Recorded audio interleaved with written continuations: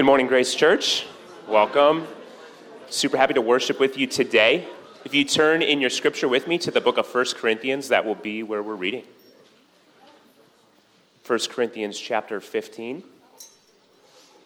As it is the first week of the month, it is the week that we celebrate communion, which is a joy, but we also get to celebrate baptisms today, so we're really excited about that, and this passage has something to do with that. 1 Corinthians 15, starting in verse 3, if you'd read with me. For I delivered to you as of first importance what I also received, that Christ died for our sins in accordance with the Scriptures, that he was buried, that he was raised on the third day in accordance with the Scriptures, and that he appeared to Cephas, then to 12. Then he appeared to more than 500 brothers at one time, most of whom are still alive, though some have fallen asleep.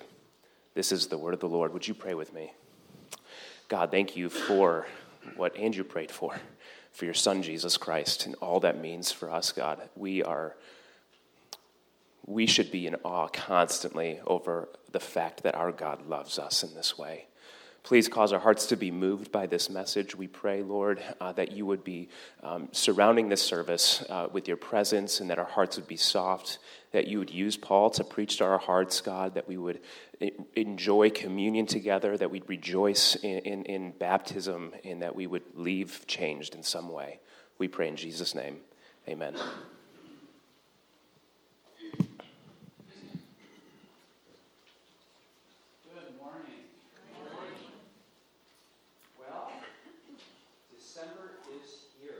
You ready? Because ready or not, here it comes. Next week, we are looking forward to beginning our Christmas series, but today I think we have a real treat together. Not only are we going to be celebrating communion today, which is our joy and privilege on the first Sunday of every month, but we will also be celebrating 2 baptisms today. And then next week, we're going to celebrate another 2.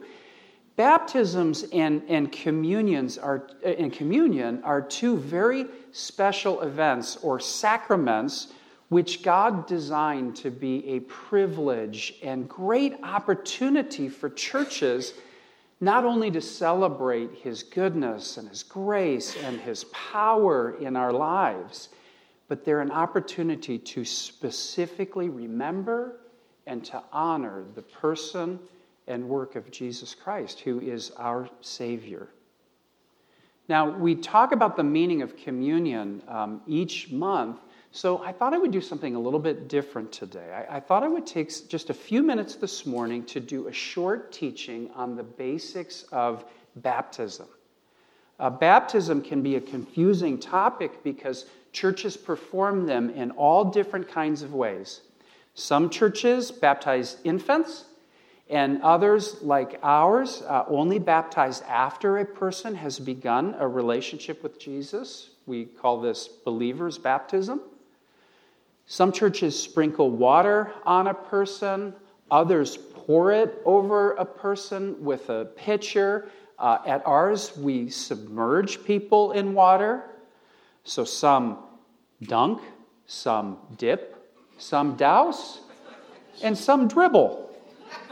One way or another, everybody ends up getting wet, but why does baptism even matter in the first place? So today, what I want to do is I want to think about baptism here at Grace Church. What do we teach? What do we think about baptism? And what I'm going to cover, again, in a relatively short time, is the what, why, how, where, and when of baptism. I want to think about what baptism is all about, why a person should be baptized, how a person should be baptized, where a person should be baptized, and finally, when should a person be baptized?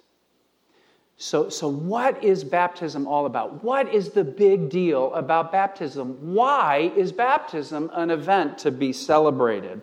Well, I want you to think for a minute about attending a play. Maybe you've attended a play recently at a school, or maybe you went to New York and you saw a major play on Broadway. When you watch a play, What's happening is that the words that are on the script are being acted out in front of you. And the experience of seeing and hearing brings the words on the page to life in a way that can be very meaningful and powerful. And likewise, when we watch a baptism, a truth that we normally experience through words is being physically demonstrated for us through actions and participation. So each Sunday, when usually Devin or I come up to preach, you get to hear us talk about the gospel. But when we celebrate a baptism, you get to see the gospel acted out. So baptism is designed to be a visual declaration of the truths that Jesus taught, the life that he lived, the work that he did. So if the Bible is a book that tells us about what Jesus Christ has done, then you can think of a baptism as a little scene from a movie. It's meant to show us visually. And what is it that baptism illustrates exactly? Well, if you think about the words that we just read, that Devin read for us from 1 Corinthians chapter 15. Maybe, Josh, if you could put those back on the screen. This passage tells us that Jesus Christ died for our sins on the cross in accordance with the Scriptures. And that after that, he was what? He was buried. And as the passage goes on, we recognize that on the third day, again, in accordance with the Scriptures, Jesus Christ was raised again from the dead. And he appeared to, at the count of that Scripture, at least 513 people, if you do the math there. When a person is briefly dipped under the water in baptism, it's meant to illustrate that reality right there. As they're lowered down, the water imaginatively illustrates the soil of the earth covering them. And it's an image that's meant to represent the death and burial of Jesus Christ.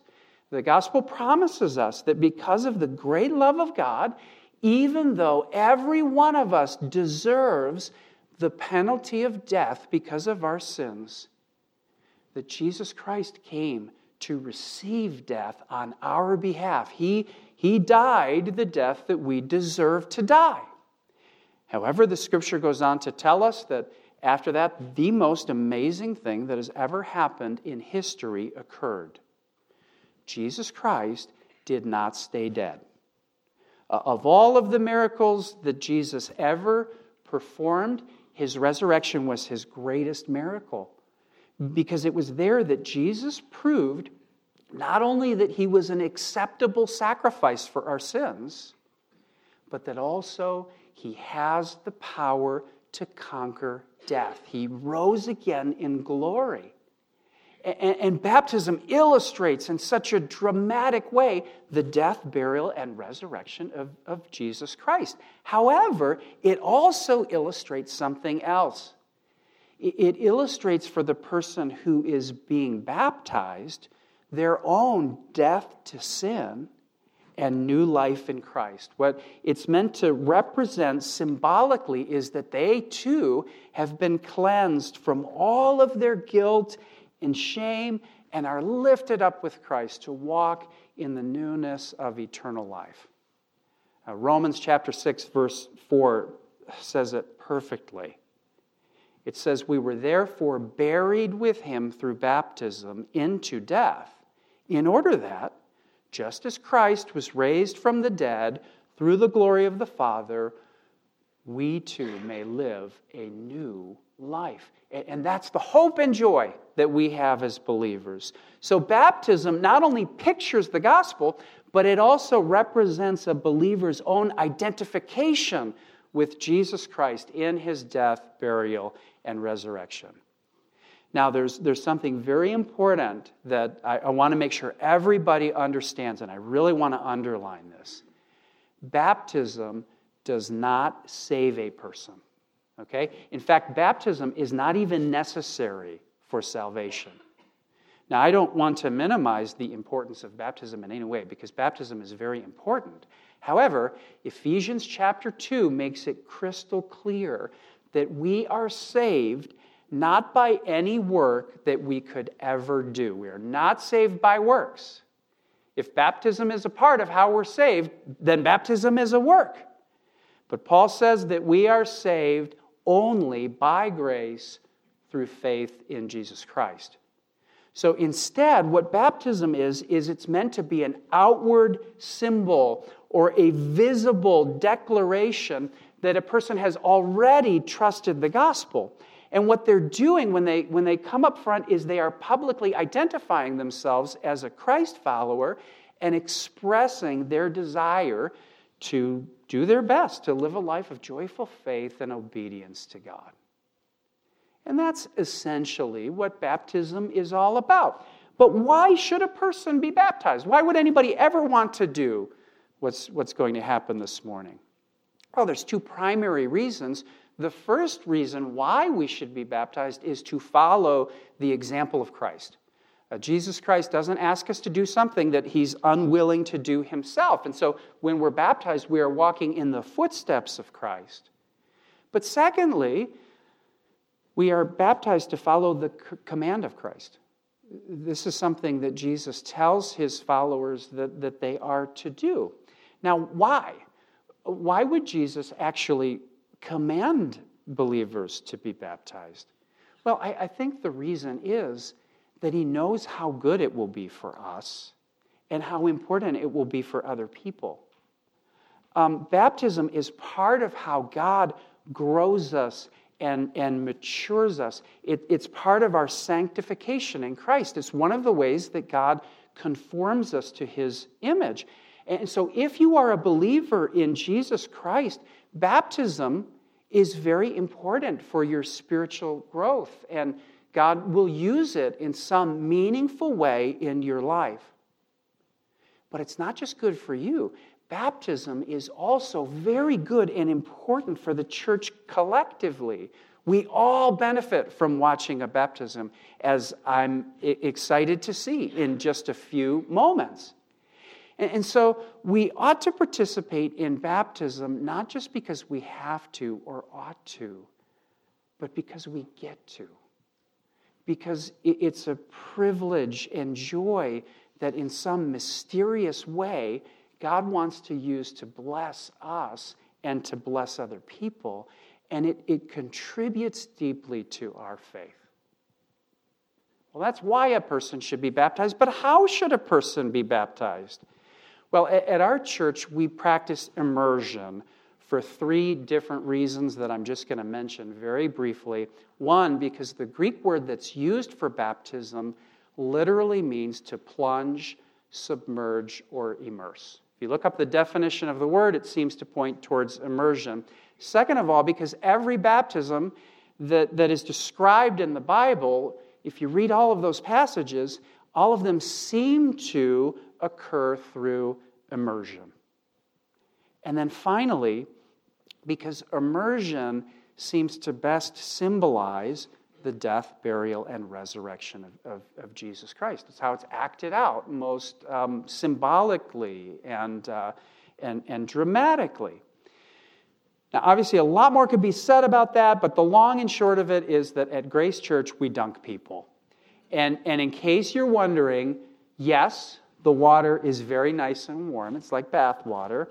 And no, we promise never to hold anyone under longer than just a second. Never happened.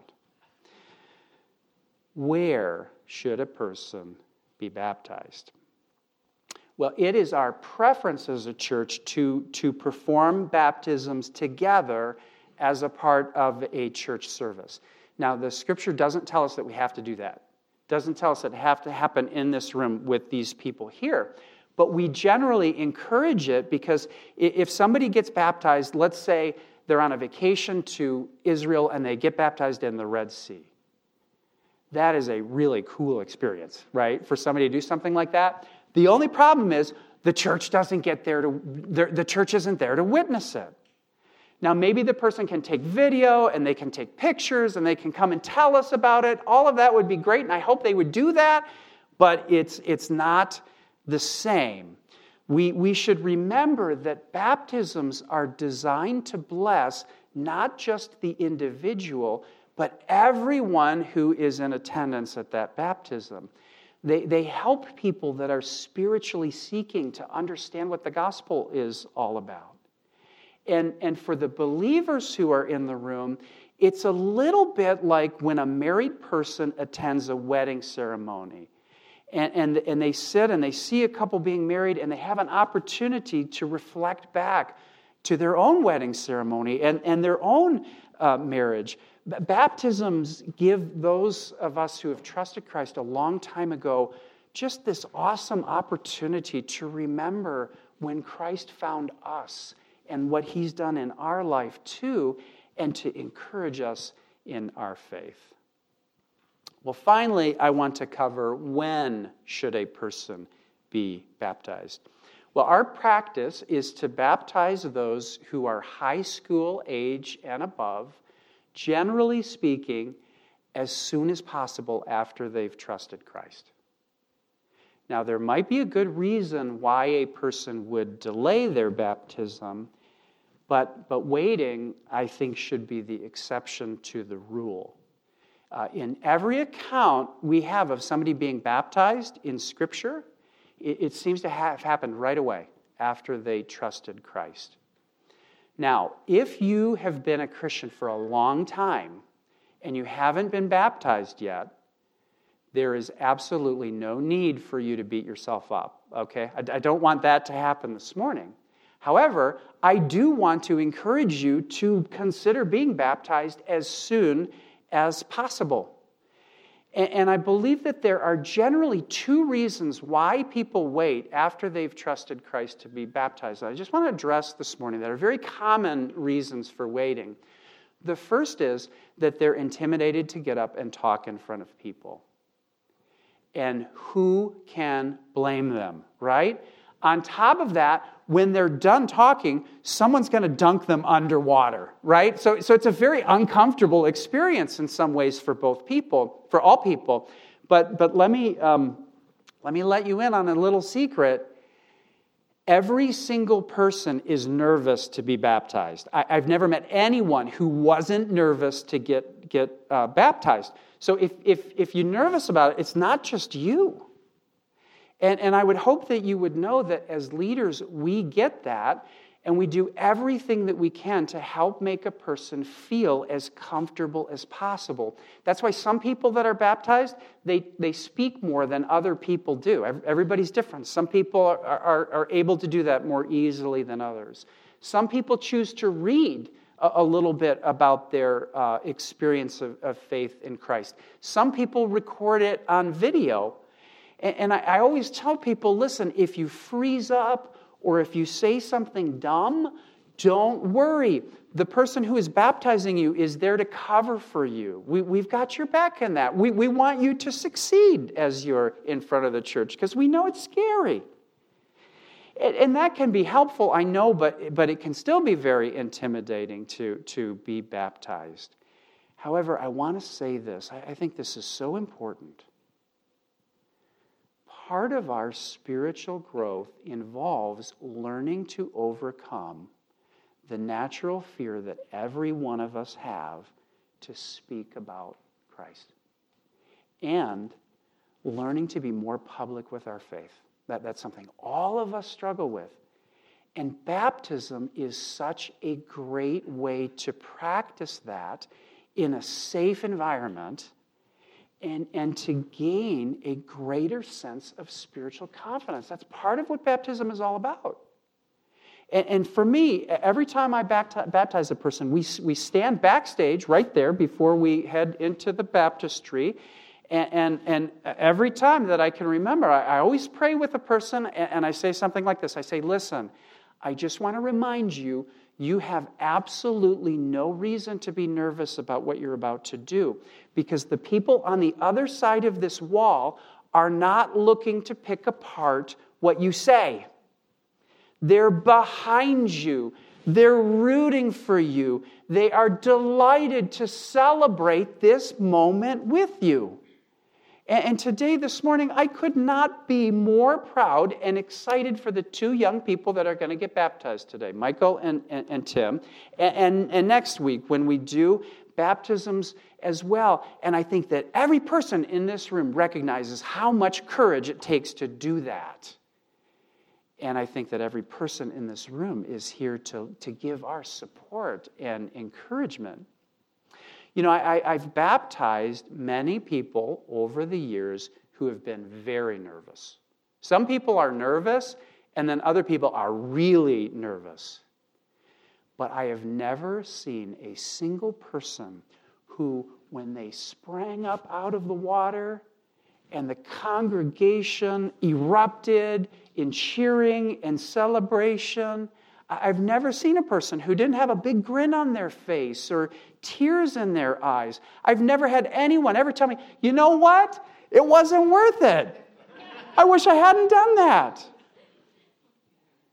If you trust the Lord through that nervousness in faith, I really believe that you will find great joy on the other side. And if you don't do that, I think you will miss out on such a significant event in your life. Now, the second other big reason that people sometimes delay baptism is that they don't feel that they're good enough yet for it. I think that's a big one. And if that happens to be you, I've got some bad news for you, and I've got some good news for you. The bad news is, you are absolutely right. You are never going to be good enough for it. And that's because nobody is. In fact, nobody even comes close. Bless you. But the good news is that our right to be our right to be baptized is anchored not in our own righteousness, but in the righteousness of Jesus Christ. So Jesus, we are not welcomed into the waters of baptism because of who we are, but because of who we know. So baptism is not a person saying, look at me, look at where I've gotten to, look at how good I am. Instead, what baptism declares is this: it says, don't look at me. Don't look at me, please don't look at me. Look at Christ. Look at how good He has been to me. Can you believe that Jesus would die and be buried under the ground and rise again for a sinner like me? Let's celebrate. That's what a person says. And actually, that's what we're going to do right now. So let's welcome the guys to come back into the baptistry. And let's have some fun. Let's be encouraged in our faith. Let's be deepened in our walk with Christ as we hear the stories of these young men this morning.